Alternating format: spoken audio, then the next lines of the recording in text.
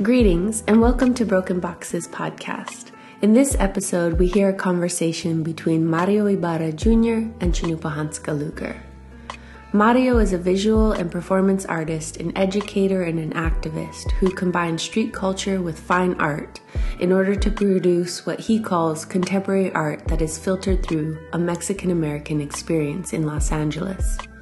Mario has exhibited at the Art Institute of Chicago, ICA Boston, LACMA, MoCA Detroit, the Tate, and the Whitney Biennial, among others. His work with Slanguage Studio, a project Mario founded with his partner Carla Diaz 20 years ago, has been an influential and oftentimes sole provider of arts in his community. Slanguage Studio embodies a lifetime commitment to their community with contribution to the careers of many young artists, curators, and organizers practicing in the art world and affecting change today. This conversation is presented by artist Chinupa Hanska Luger, who is a reoccurring host and leading the spring-summer sessions of the podcast for 2022. This episode was produced by myself, Ginger Donnell, for Broken Boxes podcast. And the music feature at the end is Young, Gifted, and Brown by Joe Batan. Follow Mario's work on Instagram at Mario_Ibarra_Jr.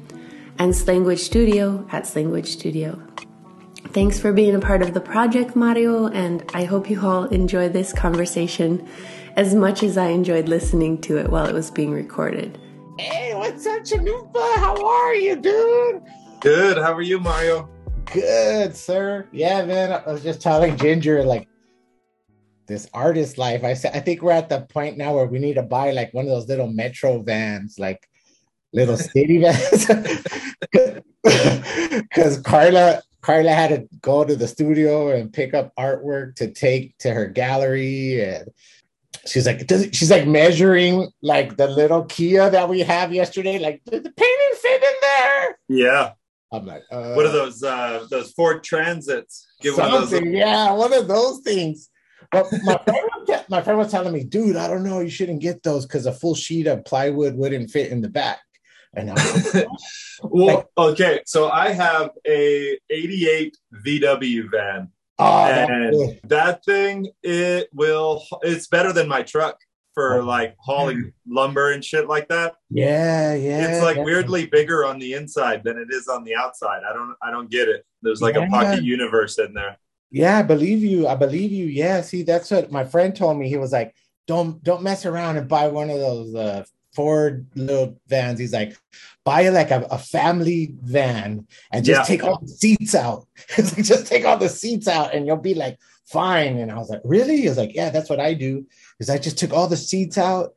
And he's like, and then he was telling me something about here in California that you don't have to pay like a business tax because it's not like a business van. If it's like a family van, a minivan, you just tear all the shit out. That sounds good, dude. That's my new band's name. Business van. Business van. Perfect. I want my new underwear to say business van on the. Are those BVDs? What does that stand for? Business van, dog. Yeah.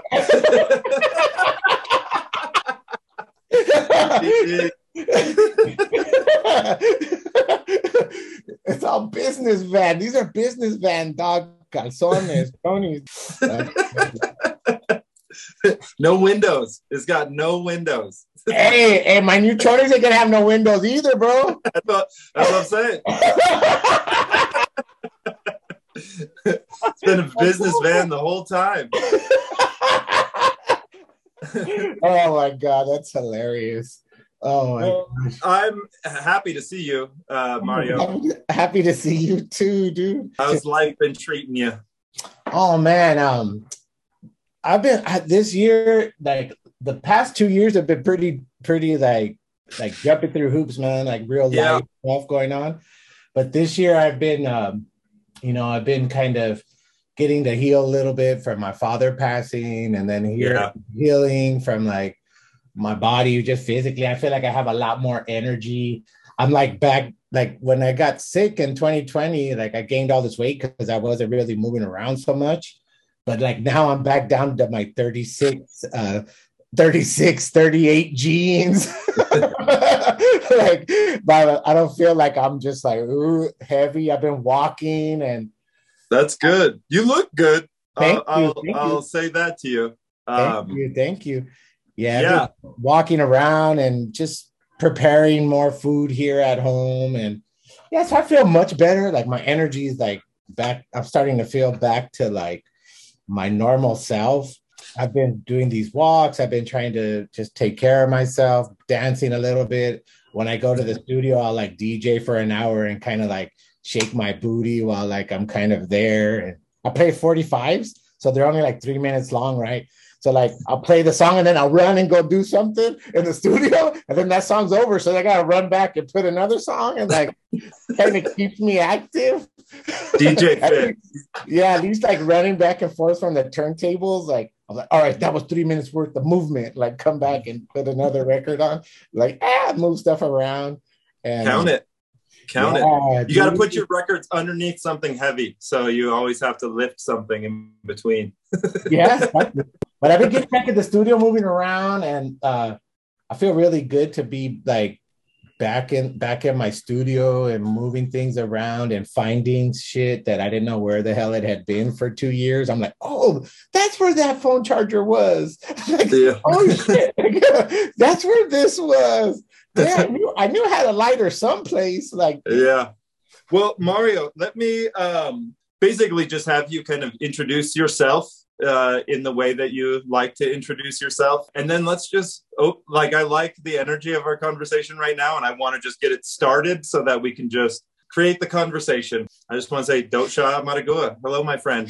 I hope you're doing well, and I'm happy to see you today.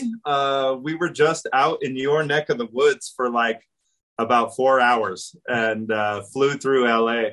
But I knew as soon as we got back home that I got to chop it up with you. So I'm very excited. But if you wouldn't mind, please, Mario, introduce yourself and just give me a little background on your practice, what you're interested in, what inspires you.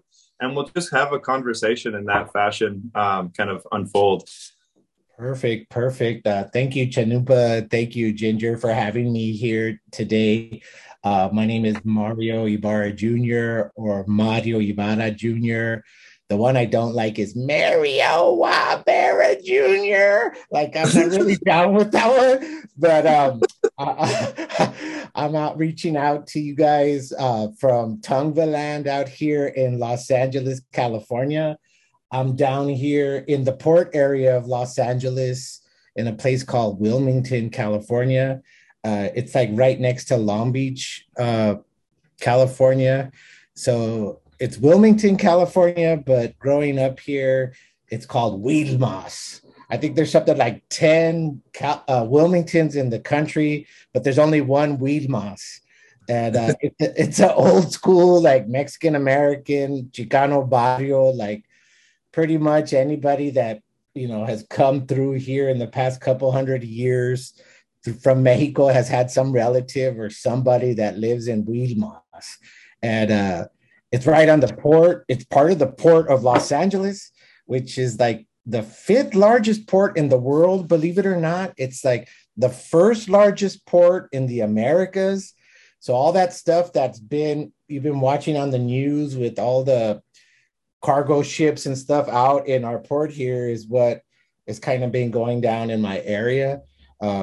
It's one of the last kind of bastions of blue collar organized labor in the United States. The International Longshoremen and Warehousemen's Union, who have the jurisdiction of working on the docks, is like the biggest employer in our area. So like, I think it's something like the 60% of our gross national product, like everything we buy at the dollar store, Walmart, cars, everything kind of comes through the port here. So it is a place here where if somebody says it fell off of a truck, it really did fall off a truck, and somebody probably has a garage full of them. When you start seeing Facebook posts like, I got the new PlayStation, I got 10 of them, like, who's coming now to buy them? like they probably fell off of a truck or a train or some kind of cargo container. And so it's kind of an interesting place to grow up because we have two major parades here. We have the Christmas parade that looks like, hardcore Mexican American stuff. There's like the charro, vaqueros on the horses dancing, and then behind them come the lowriders dancing. It's like horses and cars and like the German, you really see the German influence on northern Mexico and trailer beds full of like northern Mexican banda players come through playing oompa music. It's like tubas and accordions and I remember one time I had this curator from Berlin with me watching that parade, and I was like, "Man, see what you guys did to Mexico, man! I gotta hear this stuff every Christmas." And then the second parade is our Labor Day parade, which is it looks like Chinupa, if you ever hear around that time, you'll enjoy it because it looks like something out of The Simpsons, man. Because there's like all the longshoremen go first, and they wear these white hats, and they wear like they have like the what I did last summer hooks in their hands, and they're like stomping and marching, and they do this drill team thing. And then behind them will be the Carpenters Union, and they have this huge hammer, and it looks like something straight out The Simpsons, man. Like then the teachers union and all that. And so it's kind of an interesting place because it is really like where the rubber hits the road in relationship to like socialism and organization. And when that hits capitalism and where the two somehow like merge. And so it's kind of interesting to be growing up in an area where like the power of kind of unionized labor and solidarity that way, and kind of understanding what contract negotiations look like and what work slowdown looks like and what the president will say if like threaten your community if people don't go back to work, if contracts aren't negotiated. And so it's just an interesting place. Being growing up here, I've grown up here. My family's lived here for a few generations. Wow. So my mother, my stepfather, all my cousins, all my aunts and uncles, everybody pretty much works down at the docks. The other thing that is here is that surrounding our community, we have 7 oil refineries. It's incredible because per capita, the population in our community is only like the ratio should only be like one oil refiner. We have 7. So like there's a lot of environmental injustice that kind of happens here every day. So it's not, I grew up in LA, but it's kind of like a whole other perception of LA. It's not like red bikinis in Baywatch in Malibu. It's not that. And it's not like a kind of South Central portrayal of Los Angeles that's like with rappers and kind of that type of gang stuff, and it's not like a Hollywood perception of Los Angeles. It's kind of like this kind of tucked away, like this huge industry that is global, that is tucked away on like the other side of town. So when people come to visit, so if y'all get to come back to LA again, my wife and I, Carla, we like to give people these tours called the Ghetto Pass Tour. And it's like everything but the beach. Like you want to go to the beach in Hollywood, like you figure that out. Most people know how to get there. But like we take you everything east of the 110 freeway. And like I'll show you the rooftop where Snoop Dogg shot for the VIP Records video and like stuff like that. And we'll go through town and visit a lot of historical jazz corridors in Los Angeles and places when you pass by, LA's kind of funny that way because we're not like New York or other places that have like a brass plaque on everything historic. Like we're just like somebody just like tore it down and built something new. And then there's no kind of commemoration of that. So it's you kind of have to have like a little bit of a guide to be like, look at this, like let's, and that the cityscape and growing up here really has inspired me to like be an artist and to kind of tell the story of kind of growing up here and the folks I grew up with, etc. And to not give a fuck about anybody, because like nobody in the art world is going to kick my ass. Like, you know what I mean? Like the art world ain't scary, bro. Like I grew up with Samoan girls, dude. They'll kick your ass. Like I'm like when I go to art, I'm like, oh, these people are all nice. Like nobody's gonna kick my ass here. Like growing up, I had to really worry about getting my ass kicked. I go to art, I'm like, oh, these people are cool people. They're nice. They're friendly. You know, whatever. There might be some shade thrown here and there, but it's like nobody's really gonna touch you. So I was like, oh, okay, cool. Like I'm having a good time here. Yeah, that's funny. That's funny how it is. I can relate to that, you know. Standing in those spaces, it's always like, yeah, what you said might hurt my feelings a little bit, but I'm not, you don't intimidate me, you know, like I'm just sorry. And you know what the fucked up thing is? I might be able to function better if you did intimidate me, but you don't. You have that little spark, right? Like, yeah, I understand that. And so that's kind of who I am. You know, I've been really fortunate as an artist, you know, like going through school. Like I always say that a lot of the guys I grew up with, which is true, they all went to, you know, state institutions and federal institutions, like in terms of prison sentences. And I was kind of the youngest kid on my block. And I guess I have what they call like little brother syndrome. So like you see your big brothers messing up and you're like, oh, I don't want to do that. But I did go to California institutions. I went to University of California, Irvine, and I got federal loans to go to school. So like I have dealt with like the state system and the federal system in a different way than like my big homies did. But so like, their stories and their inspiration and their kind of like wherewithal and their kind of understanding of like navigating systems, I felt like I've somehow also been a part of, but it's just like a different kind of spin on the systems that I navigate. And like I've been able to exhibit in all types of museums at all types of levels and show at different galleries and travel all over the place. So it's been really fun, you know, and the folks I meet are great.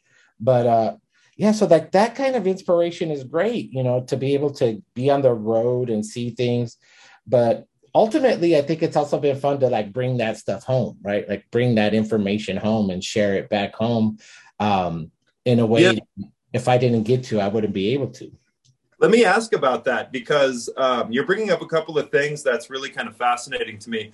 One is, as you were mentioning, the little brother syndrome and having peers and family in a community network. You're part of this community, they're a part of you. So their experiences are also you experience vicariously, you know, and it touches you in ways that maybe a lot of folks who live more transient or nomadic lives don't have that relationship to place, you know, that solid kind of relationship to place and shared experience, you know, I think is really kind of fascinating, because it also allows you to navigate those same institutional systems, maybe not the same spaces, but the same systems in a way with clarity, you know, where there isn't as much surprise. But the second thing I'm intrigued with, and I'm happy for you to kind of dive in on both of those subjects, is what it means to bring that back and home, you know? Those are how that affects kind of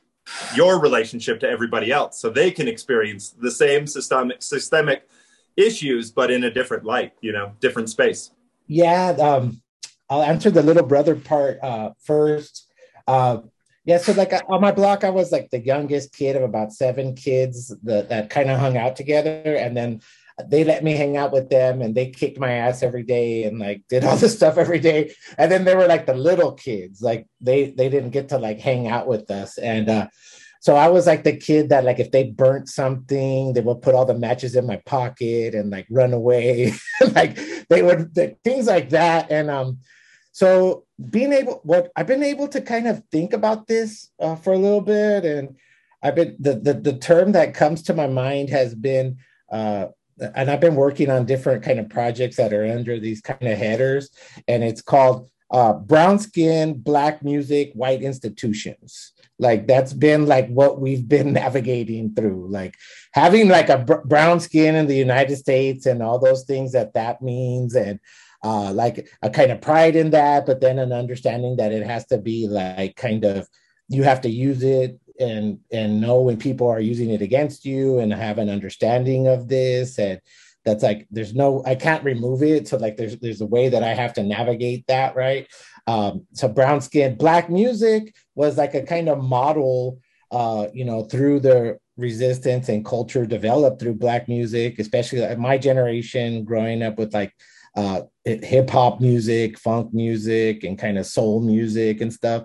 And now that to see that model and how it navigated through white institutional spaces, i.e. radio, i.e. television, et cetera, right? And then white institutions were these things that, we all had to be part of. Like we had to go through school, we had to go through, through higher education, et cetera, et cetera. So like, and then as a professional, what I've had to develop and go through in terms of white institutions. And I was thinking about my father in that, because my father, he grew up here in the Port area, and his first trade was a welder, and he welded for the Navy shipyards here. And then he went to like a junior college, and he took classes in drafting, and he understood that. But he had to kind of perform within to try to get the job and to be a draftsperson in the Navy. Like to be a welder and to be labor was like part of the scene, but then to like go into an office was like a different thing. And he would tell us the story, my wife and I. He's like, yeah, when I was gonna get this job, because I knew that I had to kind of perform looking like a draftsperson, like looking like an office person to get this job. And we were like, well, how did you do that? And he was like, oh man, I went to the thrift store, then I bought a sports coat, and I bought a valise, like a little briefcase. And he's like, yeah, then I bought the biggest Coke bottle glasses I could find at the thrift store. Because mind you, like my father was like tattooed from like his neck down, right? And he's like, yeah, like I put on the big Coke bottle glasses, and I had to put on the sports coat and wear a tie. And I went to the interview with this little suitcase. And he said, yeah. And the man, I was like, yeah, I was playing the part of being an office worker person, right? Like a nerd. So like, when he was telling me these things, I was like, man, Dad, you had to like perform that. You have the skill set. Like you had the skill set. But I guess my father, lacking the understanding of what code switching is, like he was like, no, man, I got to play the part. Like I want to get this job. I don't want to be out in the hot welding all the time. I went to school. I want to, go in the office with air conditioning and just sit and draw all day. Like, he was telling us that, and he said that the man that was doing his interview, like laid out all these blueprints, and that he started saying like, oh, this is this, and we need to do this, and the variables of this, and all this kind of stuff. And my father said that he was like, had his ears perked up and listening to the guy. And that, when the man asked my father a question about the plans, my dad said, man, I remembered every word that man said, and I just repeated everything to him backwards. Like this and that. And he goes, and then the guy said, hey, the man told him, hey, it sounds like you know what you're doing. Like, yeah, we want to hire you. So I think that's it's really complicated, but I think that to be able to have the language in the language to be able to understand the spectrum of kind of brown skin, black music, white institutions has been beneficial. And I feel like that's been the way that I've been able to, like, I personally have been able to navigate these different realms, right? Like, because my friend, he just got out of prison after 32 years. And I was asking him questions about, his incarceration. And he was like, oh, you want me to tell you how to get over on the system? It's the same thing, dude. My father wearing the sports coat and the big big pop glasses. Richard saying, oh man, you want me to tell you how to get over on the system? Because I asked him, like, how were you getting McDonald's and pizza and stuff? Because he would tell me every once in a while, like, yeah, we got pizza or we got McDonald's. And he's like, yeah, man, you got to work the systems, and you got to be able to, like, and I know that doesn't sound super like rebellious or super like, subversive, but to be able to understand the language that you need to kind of be able to facilitate with in these different spaces is really important in terms of navigating.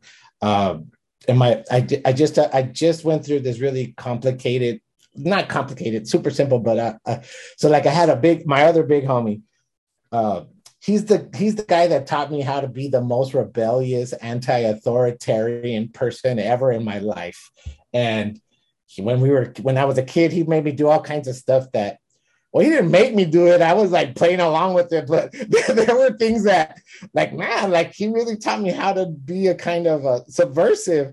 And I remember his biggest tip was like, never get pulled over on a back street. Always get pulled over on the big street. One, so everybody can see what the cops are doing to you. And then 3, make it a show. Like, make it a show. Like, these fools going to pull you over and mess with you. Like, 1, everybody can see what's happening. And 2, it's a show. Like, everybody's like, dang, did you see what happened? Like, it gives you credibility, right? But maybe about a few months ago, I saw him at a party. And I was saying something about something, and he goes, yeah, I know you want to be anti-authoritarian. And I was like, what? Like, it was like, I was like, what are you saying to me? This is messing me up. Like, you taught me how to be anti-authoritarian. Yeah, you want to be against the authority. I know. And I was like, what? He like messed me up.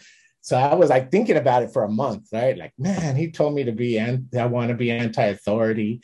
And then I saw him again. I was like, dude, you messed me up, man. Like, what the hell were you talking about? Like, you're the one that taught me how to be anti-authority. And he was like, I know, yeah, but you're not a kid no more. You're grown. You should be the authority. And I was like, wow. Yeah. I was like, all right. So that's kind of like that big brother kind of part of it. And then the bringing it home, like I was interested in, I'm interested in talking about coming home, because you're just coming home, right? From like a long on the road session. And being on tour like that is essential for an artist, right? Like being able to navigate the road and being able to be on the road and be lost. Man, I remember when I was on the road, sometimes I would be like on a train in the middle of northern Italy. I didn't understand the language they were saying when my stop was going to be. Like, there would be pitch black outside because we were going through the mountains.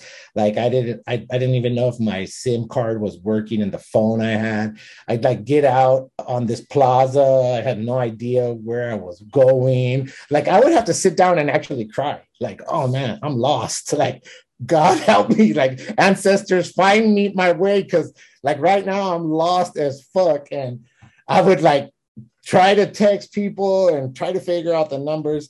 Thank God the technology's caught up a little bit more than when I was on the road. And then people would come find me all happy. Oh, Mario, we found you. And I'd be like, oh, hi. I'd be like, I'm fucking crying. And I'm like, oh, we're going to eat now. And then be so dumb to be like, I'd be in the middle of Italy and they'd ask, oh, Mario, you ready to eat? And I'd be like, yeah, I just want Chinese food. And they'd be like, what the fuck you talking about, Chinese food?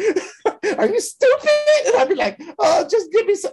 Because I'd be like, I just want comfort food. Like, to me, like at home here, like takeout Chinese is my comfort food. And I'm over here in Italy, could eat like an 8-course meal, and all I fucking want is Chinese food, you know? And then, but those kind of experiences to come home to, back to the neighborhood here, and the kids asked me like, oh, Mario, where were you? And then I was like, oh, I was in Milano. I was there during Fashion Week.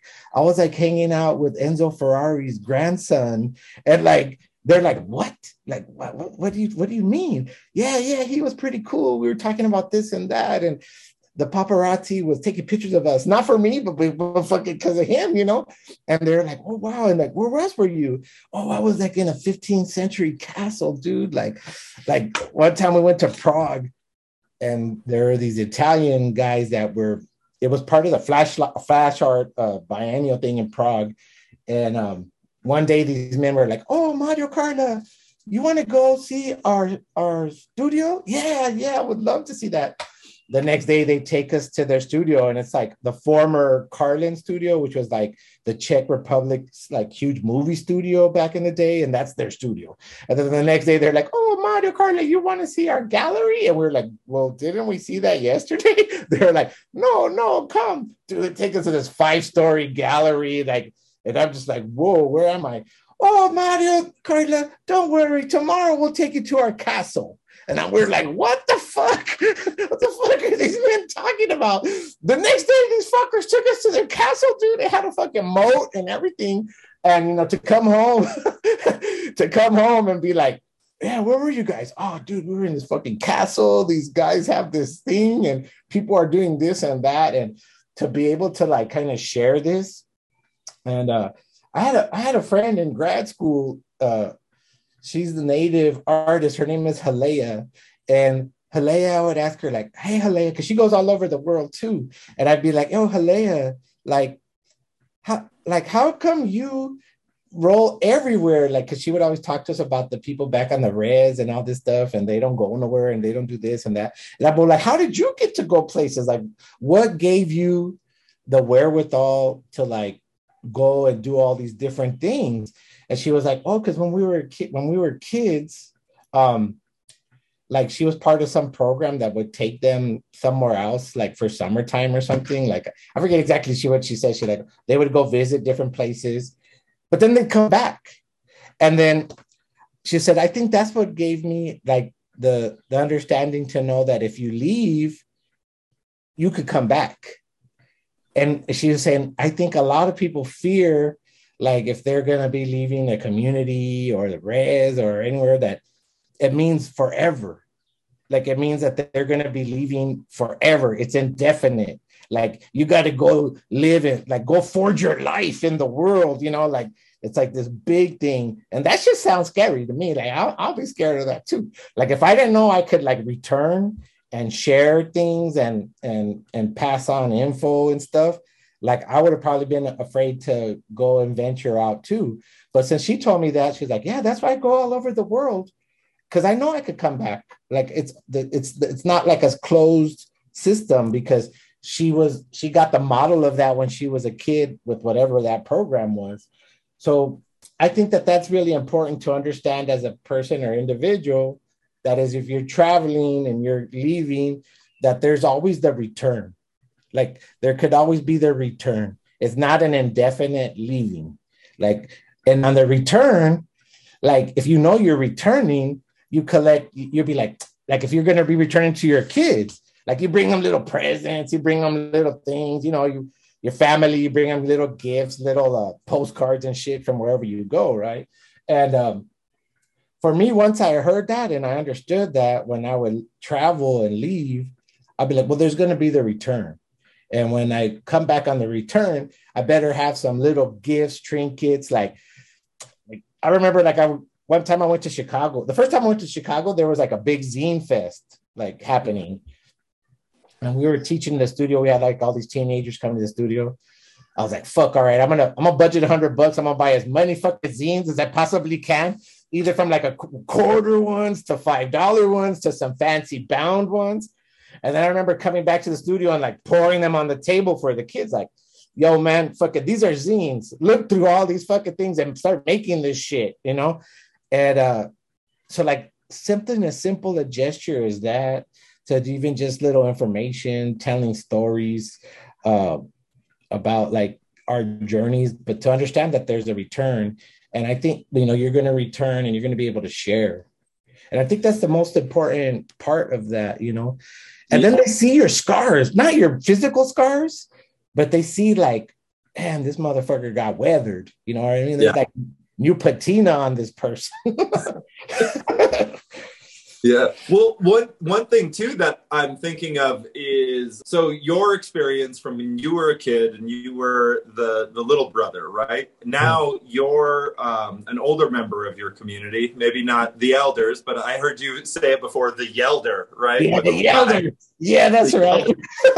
Yeah. And like, you know, you probably would have been an elder in your parents' generation time, right? But now like age is such a strange nebulous space, and the cultural experiences, like as you were mentioning, the brown, black, and the white kind of system, there is like an embedded youth to brown people in white spaces. Like it's breathing new life into these ancient systems, right? And so you always retain this bit of youth even as you get older and older. But I'm thinking about also just the power of leaving a community and coming back to the community and experiencing that through bringing stories back. Like, imagine the influence of seeing a member of your community who has had that trip, who's come back. Yeah, I'm getting to see that just now. Right. Well, and like, you're also paving in the minds of the next generation that it is possible, you know, and that makes a huge difference to see it. You can hear about it. It doesn't make it, you know, it's just information. But when you see it and you experience it, even the weathered patina, you're like, oh yeah, it's not a fantasy. It's labor, and it goes, and you go out there, you know. Yeah, you guys have been on the road for this past few years, and you know how much work it is. You know, it's a real job, and you know, even though you're getting to visit all of these places, for the most part, you're just seeing the insides of museums or the insides of wherever you're working.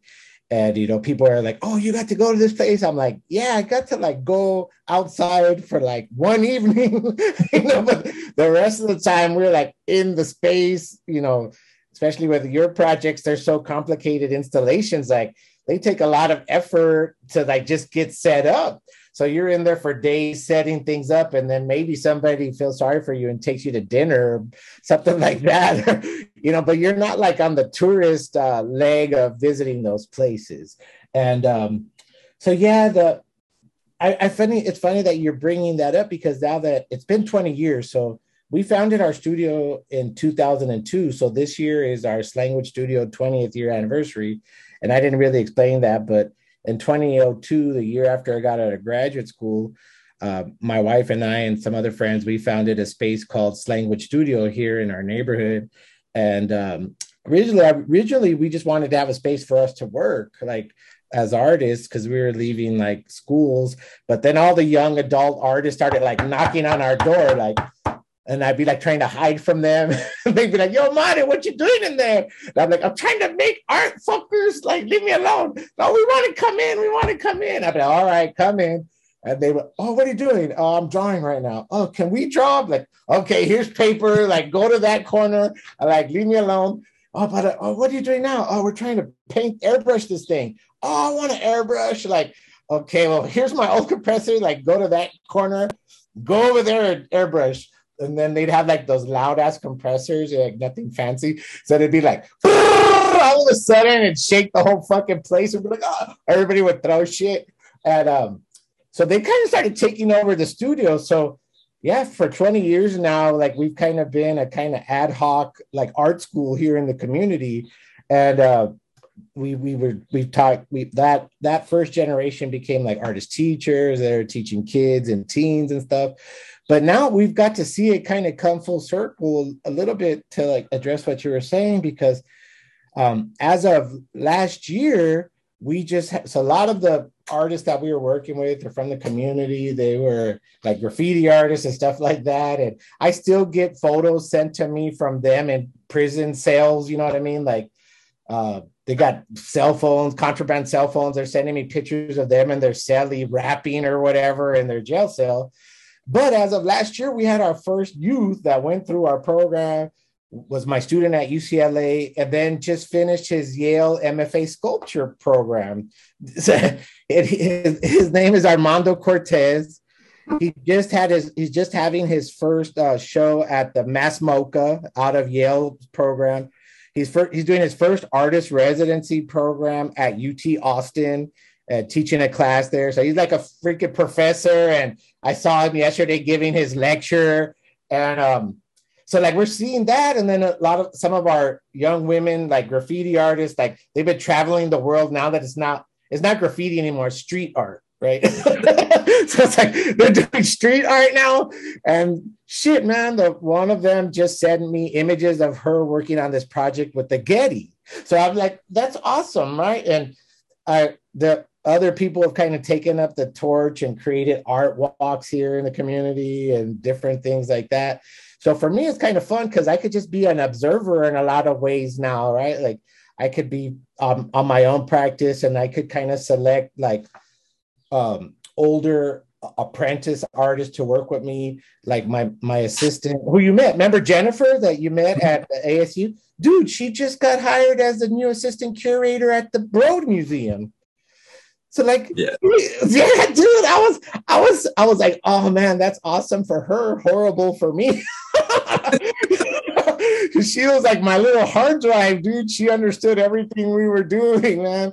So like the apprentices and interns and folks that I mentor now, they're kind of moving on to different positions, back to where they're doing the traveling and stuff. And there's one young woman, Nuria, she's a street artist, graffiti artist, and she's been to China, Japan, all over the place, painting her, murals and stuff. And so it's really cool to see how I'm like, well, good, thank God. I could see the manifestation of that work, right? Not just through my own experiences that I got to do, be blessed to do, but like the shit that they're getting to do. Some of them I'll be jealous of, like, damn, I want to do that.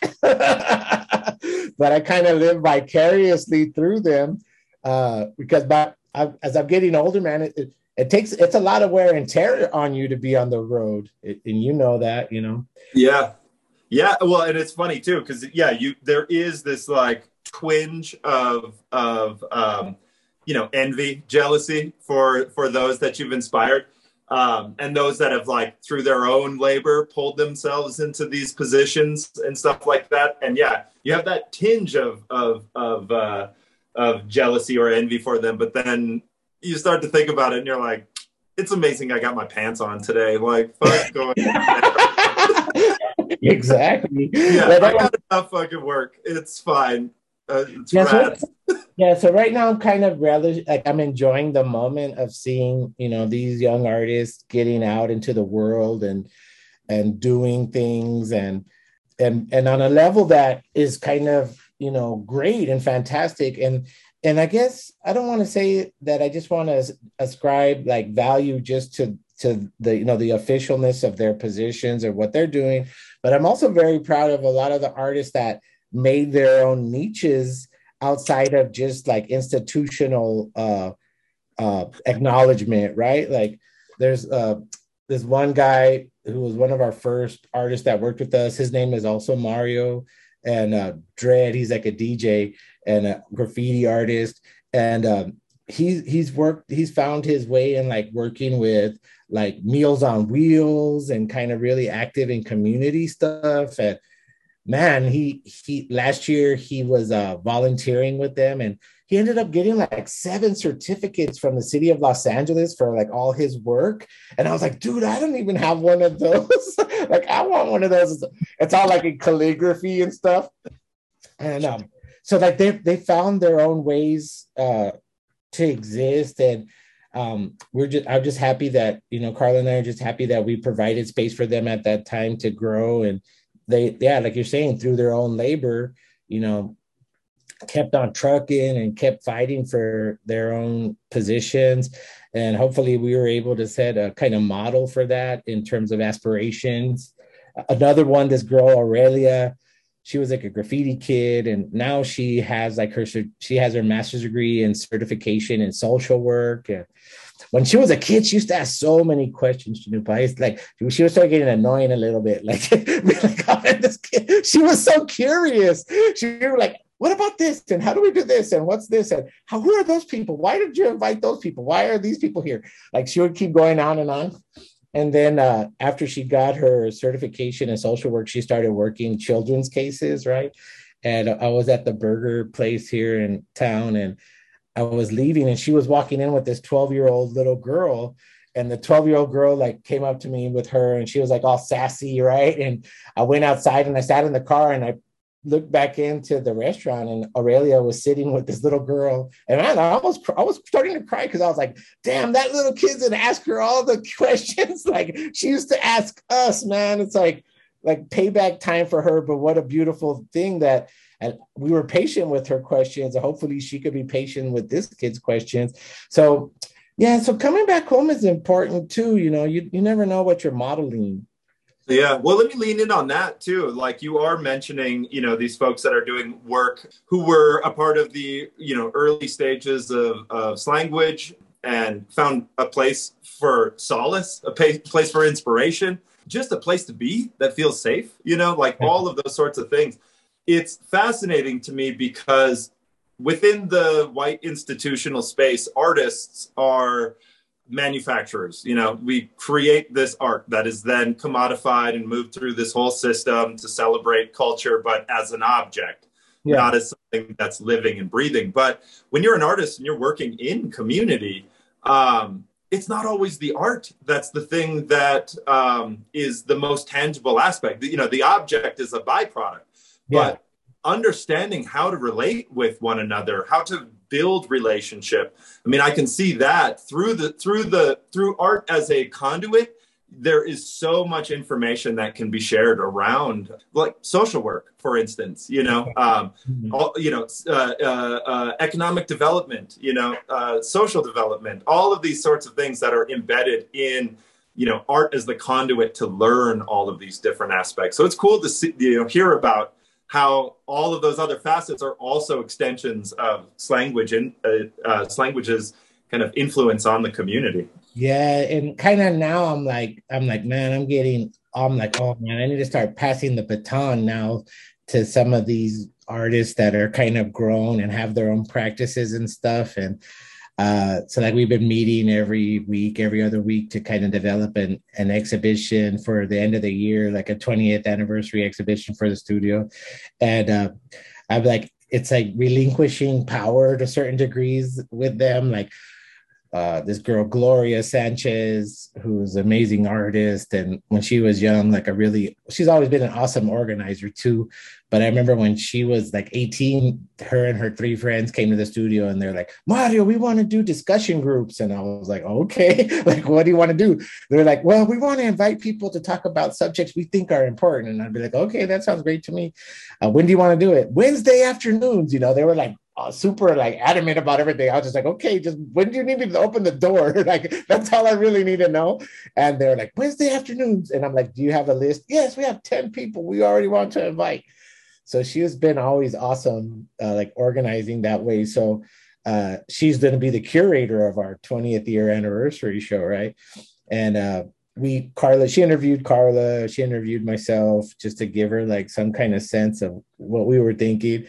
And then as she's been picking artists and stuff, she's like, what about this artist? I want to use this artist. And I'm like, well, you're the curator. Like if you need their information, like I could give you their email or their phone number, but you're curating this, like however you see them in the exhibition, like if you want them, I got your back. Like, just let me know how I could get you guys in touch or whatever.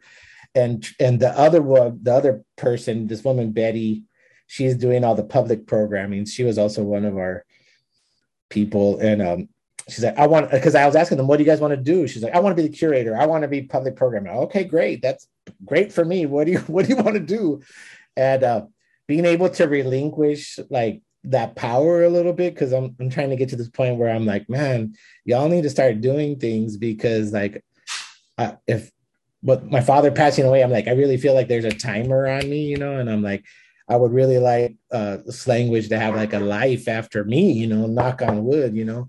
So they're like, I feel like they're feeling like a little bit more like, okay, we could do this, Mario. And I'm like, please do it. I was trying to just invite Carla and I to the gala later. You know what I mean? Like I just make sure that like we can come to the gala and we do the fundraiser stuff. Like I'll show up and tell my jokes and you guys run the shit. And so that's kind of the point I'm at now with these folks, because they're brilliant, man. They're like, they're just way more in touch with I'm like still always in like a sense of constantly learning with all of them, but they're brilliant. They could run anything they wanted to run. I'm just really hoping that they would choose to help, run this language stuff. But you were talking about like the value that isn't just placed into like a kind of object, but the value that is created by like the community stuff and all the aspects of that. And I would always tell people, because like for the first 2 years of running the studio, like wasn't making stuff. Like I wasn't making things per se. I was just getting there, sweeping, making sure the light bill was paid, like picking up like trash from the bar next door, like, like human waste to like whatever, that's what I was doing. Like, and like making sure the place was cleaned up and the trash was out. I was totally like the maintenance man for like the first couple of years. Like I'm saying, like, what time do you need me to open the door? That's all I need to know. And I'm really lucky, and I'm sure you understand this, because curators would come visit, curators and artists and historians and folks come visit you, and you definitely know this situation. And folks would come into the studio and they would see like Aurelia's photographs from when she climbed down a bridge to spray paint it or something like this. And this other guy, Eric Marquez, who was like obsessed with Ozzy Osbourne and was going to draw every Ozzy album ever, like on like on lined notebook paper, like beautiful drawings on like lined notebook paper, and they would have all their stuff up in the studio. And the curator would come in and they'd be like, "Oh, these are amazing drawings. Are they yours?" And I'd be like, "Oh no, that's this guy Eric Marquez. He wants to draw every Ozzy Osbourne record ever." "Oh, these are great photographs. Are these yours?" I'm like, "Oh no, that's this girl Aurelia." And then they start getting confused. They'd be like, "Well, what are you making?" And I'd have to remind them, Chanupa, like, "You're breathing in it. Yeah, you're breathing in what I'm making." And they would be like, "Oh, like the fucking world, like, oh, moment happened, right?" And they look around like, "Oh shit, okay, we get what you're saying." And it took a while, for people to kind of get that. And then like after I kind of set the precedent, like, okay, the studio is like a place where you could come, blah blah blah. But then I was like, shit, I gotta make stuff too. And so people ask, "Well, how did you have your practice along with these workshops and this other stuff going on?" And Carla always would tell them and remind them, everything was on wheels. Everything in the studio was on wheels. So like if we're making a sculpture or building something for an installation, whatever table or whatever we were using was on wheels. And then by 5 o'clock, when Gloria was going to come and have this talk, like everything had to roll to the walls, right? And so like shit has to be like on wheels, man. Like it's got to be able to be move in flux and adapt to like what's happening. And people are always asking me like, "Well, how did you find a balance? How did you find a balance?" And I'm like, dude, there's no fucking balance. That's like, why the fuck would you even ask that? Like, who the fuck told you that there's a balance? Like that shit's not, there's no fucking balance. It's not for everybody, it's not for the faint of heart. Like if you need balance, don't fuck with this. Like, like, you know what I mean? Like, this is not for motherfuckers that need balance in their lives. Like if I was younger then, so I started, I was like 27, bro. I had a lot of energy. So shit, like there was no fucking balance. And I used to try to answer that question, Chanupa, like, "Oh, balance. Oh, yeah." Like the best thing I could say about balance was the shit was on wheels so that it could roll to one side of the fucking place when we needed to do one thing and roll back out when we were working on something else. But there was no goddamn balance. And there wasn't like, it took a toll, man. It did have its cost. And I guess when you're going for something, things have its cost. They have their cost physically. They have their cost on relationships. It has its cost on your mental health. Right now it's a different era where we could talk about mental health and all these things a little bit more openly. So hopefully folks can like roll along with that and find the help they need. But in relationship to art and balance, it's I don't know. I've been making art my whole adult life, and I don't know if there is a kind of balance because I guess we're mostly, remember that Beastie Boys song, "You Got to Fight for Your Right to Party"? Remember that song? Yeah. Like, we have to fight for our right to arty, right? Like, it's like, Yeah. we've been like fighting for our right to arty, and it's hard to fucking go into like from beast mode and switch it off to like rest mode. But that's why, like, my first question to you when we got in contact with each other is like, oh, I'm glad you're home. I hope you're resting. Like, I hope you and your family are resting. It's on wheels, Mario. It's on wheels. I know. But I hope you're eating right. I hope because when you're on the road, that's one thing that's super hard is like, you never know what you're going to eat, when you're going to eat, and how you're going to eat. So like, we ate pretty good, except for on our drive home. I had some Wendy's burgers, and right now you have some truck stop hot dogs. Yeah, it was like East California, in the Southeast California, in the desert. The cats who can handle this are sitting in a semi truck for hours. Yeah. Wendy's, for some reason, is like they had a whole slew of like new insane hamburgers, and of course. I'm like, I want one of these new insane hamburgers, Yeah, I totally get you, man. Like, I think if musicians understand that, because they have to be on the road all the time, but the kind of perception of artists in their studio all the time, just painting, and they're just like walking through the woods or something, like that's kind of like been the grand narrative of kind of like art in the popular imagination, like a kind of contemporary artist on airplanes and on the roads and all that kind of stuff hasn't been brought to like a kind of popular imagination yet. So like, you're like, so when we're on the road, like the only model that we could really look at, maybe like, I wouldn't want to say sports teams, maybe sports teams a little bit, or musicians more likely that are like doing this on the road lifestyle. Yeah, so it's when you get home, you really like kind of collapse into rest, and you got to think about like stuff like that. I remember there was like a whole year I never washed socks and underwear. It was just like I would just buy a new pack. Like, I was like, why even bother? Like, fuck it, like just go buy new packs of socks and underwear. Like, I ain't got fucking time, There would be moments where like Carla would pick me up from the airport. We'd go to IHOP, and then I would take her back to the airport to fly somewhere. And then like that was like that's how we rolled for a while. But yeah, there's no real like on the road Jack Kerouac guide for art, contemporary artists, and like how we have to function in like several different contexts and places, actual places, physical places at a time. Like, you're juggling about at least a few projects at a time, trying to come up with like, the material sources and the ideas and the kind of discursive kind of language that has to happen around them.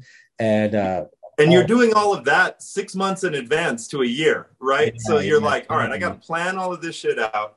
Yeah. And then you run it. Me and my wife, Ginger, were just talking about this. Like, you do all of this pre-planning and you're making sure that the calendar is just so. But when you get into that moment of the calendar, you're like, why the fuck did we do so much? Like, why did we say yes to so many things? And it seemed like it was going to work a year ago, 6 months ago. Now I'm like, I'm burnt out.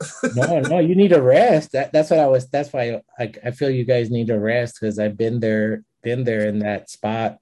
Yeah, so just enjoy your time home and rest there, and catch up on, checking in with folks and playing with your boys and your doggy, and like just kind of be. We're traveling with them more. So yeah, I saw that. That's cool.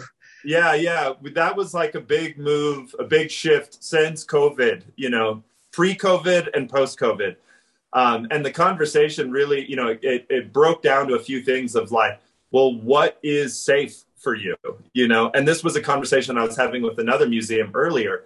And everyone was looking at like safety, what's your, how comfortable are you traveling during COVID? What's, what do you want to have safe?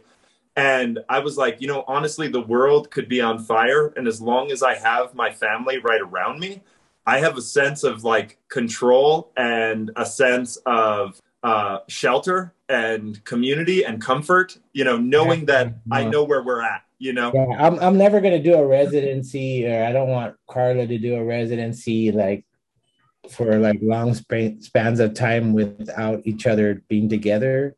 It's like a few years ago, I was teaching in Maine at Skowhegan, and my wife had a stroke all the way here in California, dude. And like, I was like, oh my God, like, how am I going to get there? Like, I got to go now. What's going to happen? And, you know, thank God, you know, she got to the hospital and everything like that. Then she recuperated.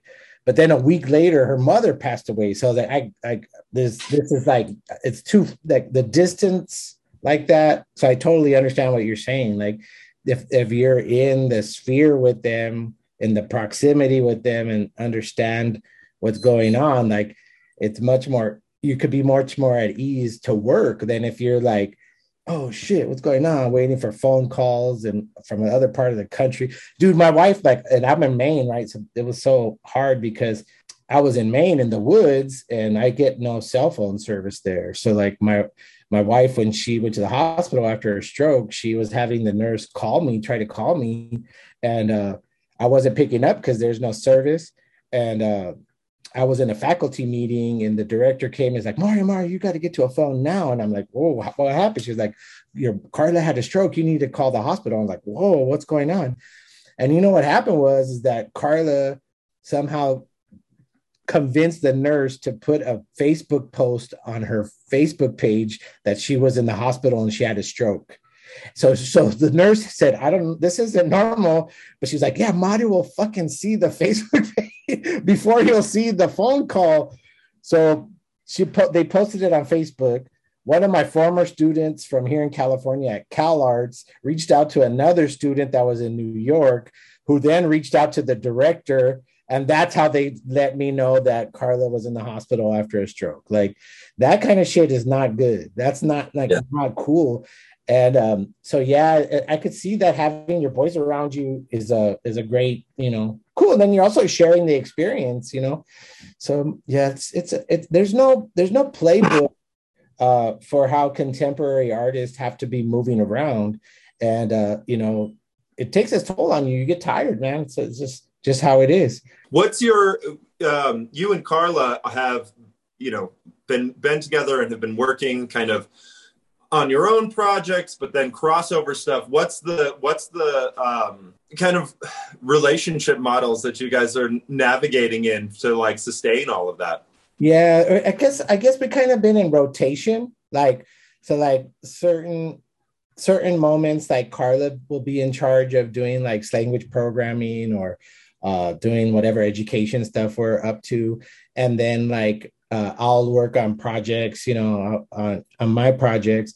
But then like it kind of has been an ebb and flow, because then once she starts picking up with like her studio practice, like she's been doing all these paintings and stuff, like I've been kind of picking up for like, okay, I'll run the education stuff myself, and I'll do this. And then it's also really important at any of those times that we have like a good support team around us, like good people that could either, that's like something you're always kind of trying to build. And I think that's something that, like when you come home, one of the things that is good to kind of build within your community are kind of like these support team structures that will be able to like help you navigate things, you know, even if it's something as simple as kind of like light administrative work or some actual like physical studio work and things like that. And people always come to us or have come back to us once they go to school and stuff. And then they come back and they're like, oh, we want to teach a class. And I'm like, all right, perfect. Like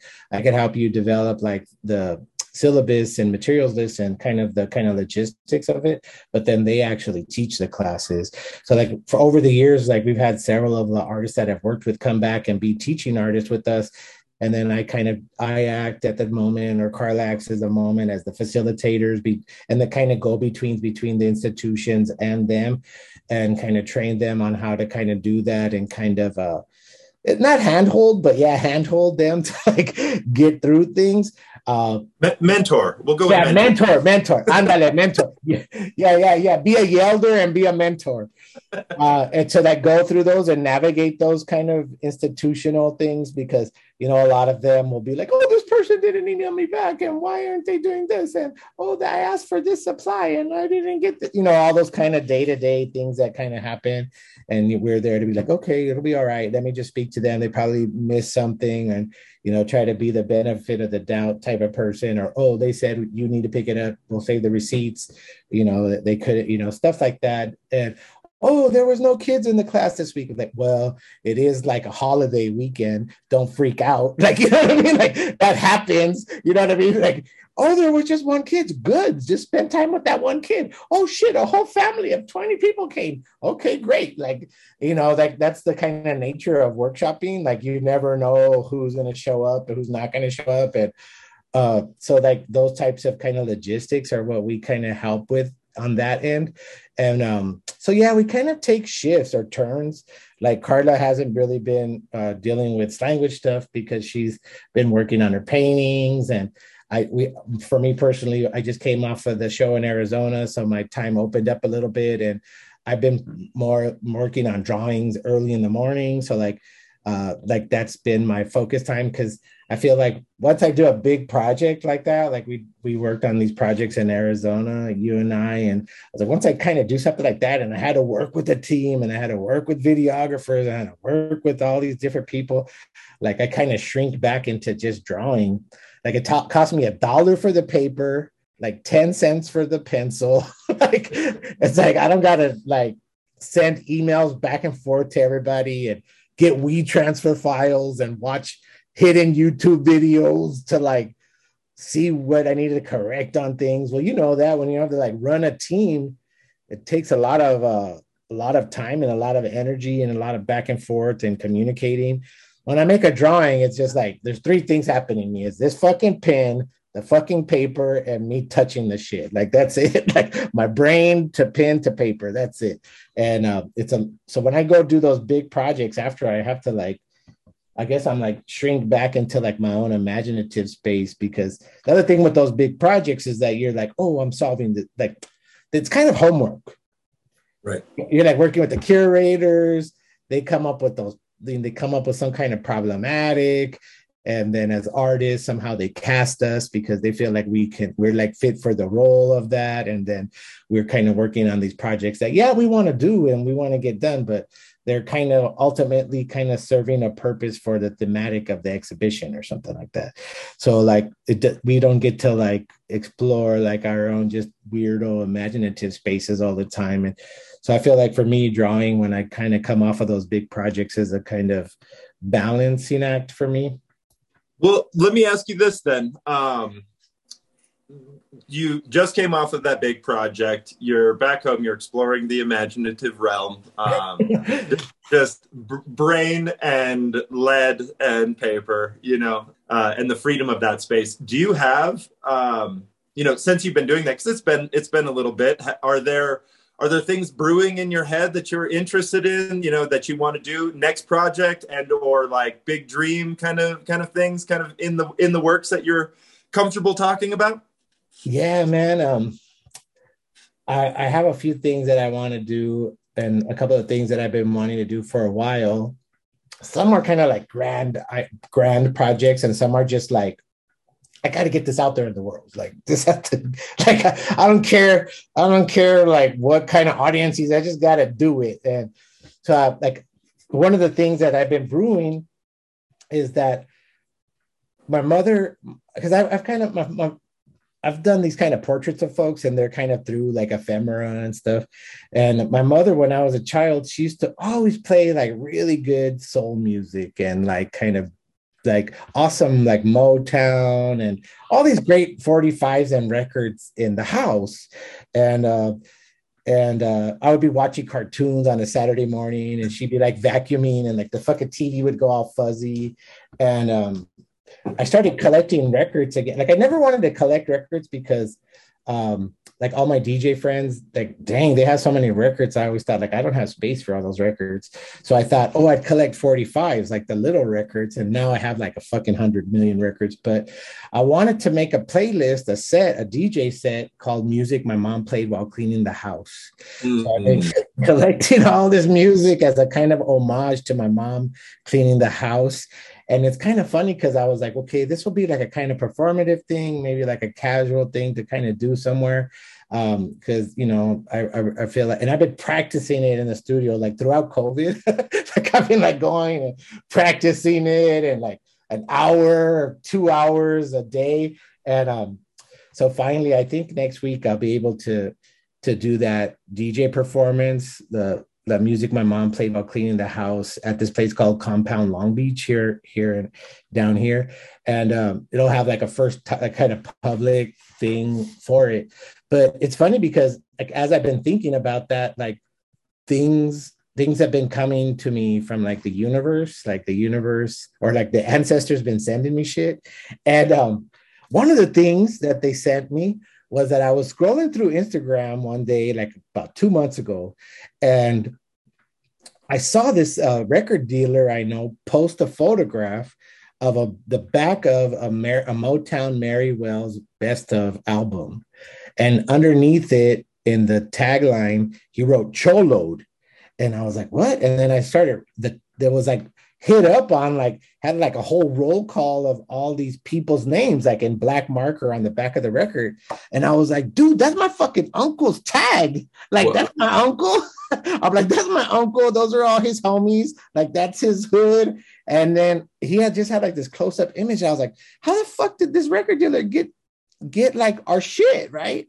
And so I hit him up. I was like, dude, like, that's my family's shit. Like, I need it back. Like, you can't have that, you know? And I was like, and on the side of it, it'll say my mom's name. Like, so he just had this close-up of like my uncle's tags. And I was like, yeah, on the side of it, it'll say La Lori, Eastside Weedmoss. And I told him like what the rest of it would say. And he was like, oh, dude, like, I'm sorry. Like, I got this from a lot of records that I got and it was in there. And I was like, nah, dude, that's my shit. Like, he was like, well, you can come get it from me. I was like, I'll be there tomorrow. So I drove over there and I got it back from him. And on the inside of it, he only had like one side of the record sleeve. And on the inside of it, it had my dad's fucking tag in there, dude. And my father had just passed. And I'm like, fuck, dude, like my uncle's passed, my dad had passed. And then this motherfucker just posted this shit on the internet. And I was thinking somebody had come to the studio, one of the DJs probably that were in there spinning, and like try to be on the slide, steal my record, and then fucking sold all the rest of their records. This guy got them.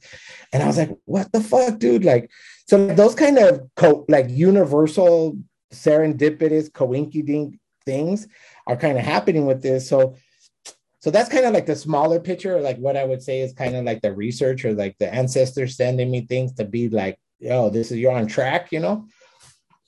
But my big goal is like, well, so we're here in Los Angeles. There's all these, I was telling you about parades earlier, is I would really like to make a parade float around like this theme of my mom, the music my mom played while cleaning the house. There's a lot of like, there's like the Hollywood parade, there's a Rose parade, there's parades here in the community.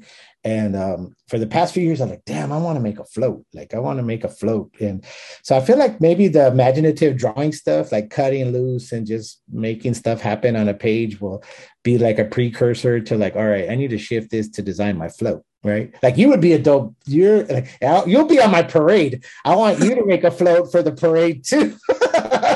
Like, if you haven't made a float, I want you on the list.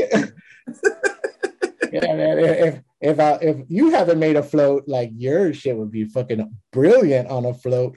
And so we could have a float parade together. But that's kind of like big picture, like because the building where my studio is, my landlord, he used to make monster trucks. Like, he builds all the tubular structures and everything. And when a long time ago, he approached us and he was like, hey, can you guys help me make one of these monster trucks into a Grinch mobile? Because I want to be the Grinch and drive it in the Christmas parade. And like, we helped him make the sleigh, the Grinch's sleigh, and all this kind of stuff. So it's kind of been in my head for a while. And every year I go to the day after the Rose Parade. They just park them in a park, and you could go visit the floats, and you see like that they just used to be like this old car chassis, and they just like build the stuff up. And that's how you can write off the van that you need to get. There you go. See, perfect. And dude, one of the kids that used to be one of my mentees, not a kid no more. He was one of our mentees when he was a teenager, and he went to college, and then he came home, and he was like my studio assistant. And I swear to God, Chinupa, like he could not measure shit. Like everything that he would cut, like we'd be like, I'd have the other kid like, all right, EJ, go check if like Tony like measured it right. And we would like cut 2-piece lengths of wood and they'd still be off. And I'd be like, dude, like what the fuck? But thank God he worked past that now that he got all the German tools. What are those Germans? He bought like those German stacking tools over here, what they're called. But he's all like a carpenter now. And he works building Rose Parade floats. So I'm like, fucking dude, man, like it's coming together, man. Like the universe is swirling into like us preparing to make a float.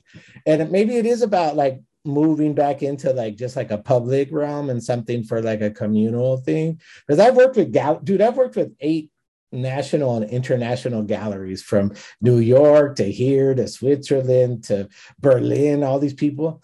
And my practice doesn't align with their schedules.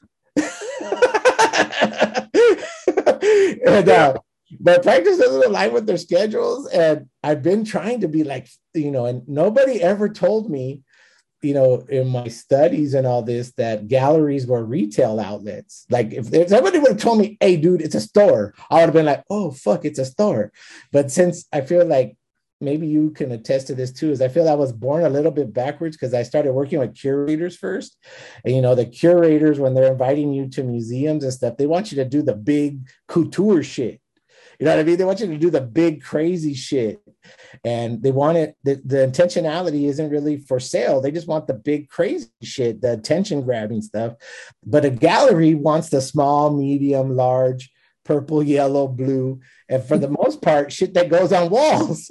You know what I mean? So I would be like pitching to a gallery, like, yeah, man, I can't even imagine this. Like, I want to make a parade float and fucking all this stuff and this and this and this. And their head is just like, ching, ching, ching. Like, this budget's going to be crazy to fucking make this fucking thing. Like, motherfucker, just tell me you want paintings and I'll just not give you these fucking proposals. It's like, if you're just honest with me and stop fronting like you're a museum, like you're not a museum, first of all, but they pretend to be museums. And you're like, I don't need you to bridge me into the museum world because I already fucked with museums.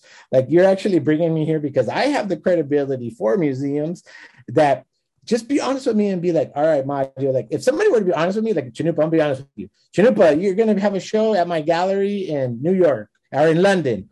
Better make some shit that we could sell. You could make your big crazy shit. Like, that's great. We'll put that in the middle of the room. But like, we need some like things that are sellable that will go on the wall. So like right now, just choose. I was like, damn, like, and I told you, Chinupa, choose 3 sizes. Like, and order them from your stretcher bar person, whoever the fuck that is. And then when you're making your big crazy sculpture, just throw some leftover paint onto those fucking canvases. And like, okay, when we put your big ass fucking thing in the middle of the room that you make, at least the paintings are going to match the colors from the sculpture thing that you made. It's like Paul McCarthy, if you think of him, like makes these big ass shit sculptures. And then he makes like these paintings on the wall that have the same shit. Like literally they're supposed to be paintings of shit that are squares. They're squares. He's like, damn, man, nobody fucking told me that. So the big work is advertisement, right? Like if you want to look at it super cynically, like the big installations, they're advertisements to sell the smaller shits, which will pay for making new big shit to sell the new small shit to make new big shit. And don't forget that the fashion houses, they make their most money off of purses and fragrances. Right. to carry your shit. Yeah, so they got the couture, which like one lady in the world will buy. Lady Gaga maybe bought it, but they let her wear it to the Oscars, right? Then they have the flagship store, which sells the ready-to-wear stuff that was manufactured by children in Vietnam or whatever. And then they got the merch. They got the fragrances and the purses. So like you got the fucking couture shit on lock. Like your big ass projects are gonna, you know, God willing, they're gonna go into foundations. Like they're gonna museums and foundations are gonna collect those things. But like person that pulls up in like a 600, 700 series BMW, like they need the thing that goes in their trunk. Mm-hmm. Mm-hmm. Yeah, to be cynical, but like nobody ever explained that to me. So I'm like, oh fuck, like, and then even yesterday, I was talking to my friend, and he was like, dude, you are the art. Like your problem is you are the art, and I'm like, yeah, fuck, I guess so. And he's like, but you are the art. You know, on my page, he was saying like every picture is like a picture of my paintings. like on your page, you're fucking going and doing this dumb shit and that dumb shit and going and take a picture of the thing you saw when you walked and like this and this and that. He's like, so you are the art. And I was like, damn, like, how do I change that? You know, one thing that, within the last year, I would say I've been noticing on social media, on Instagram in particular, all of the little quotes of that you've been posting. They've been super helpful, like for me and my mental health. I shit you not. Like I will pop it up. I will see one of those little quips, and I'll be like, fucking Mario gets it. Like, thank you for posting that today. All I can do is like put a heart next to it, but it literally it would put into perspective. It seemed like it was curated to like the weird shit that was I would always show it to Ginger. I'd be like, look at what Mario said. Like we were just talking about this. And my other friend's wife calls me Mondi, the Mexican Gandhi.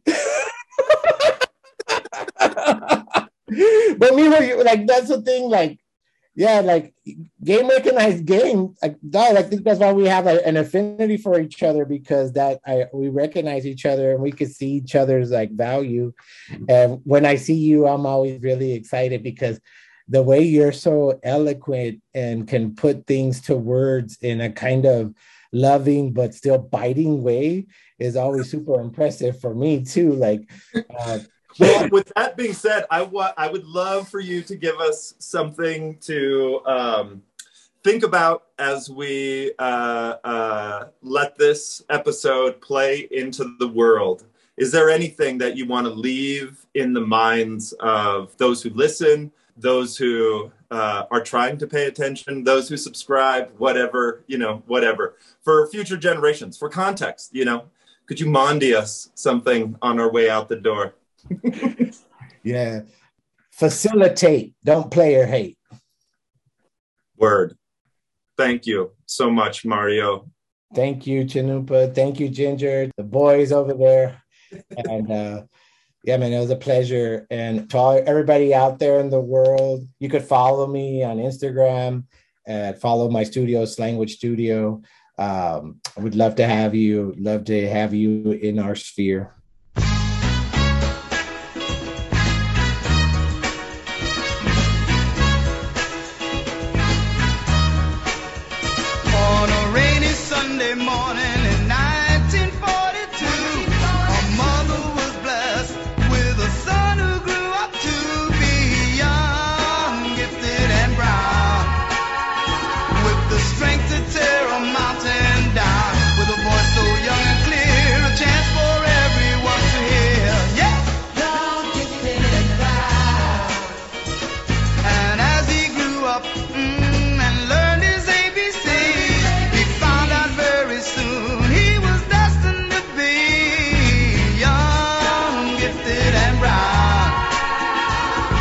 Chance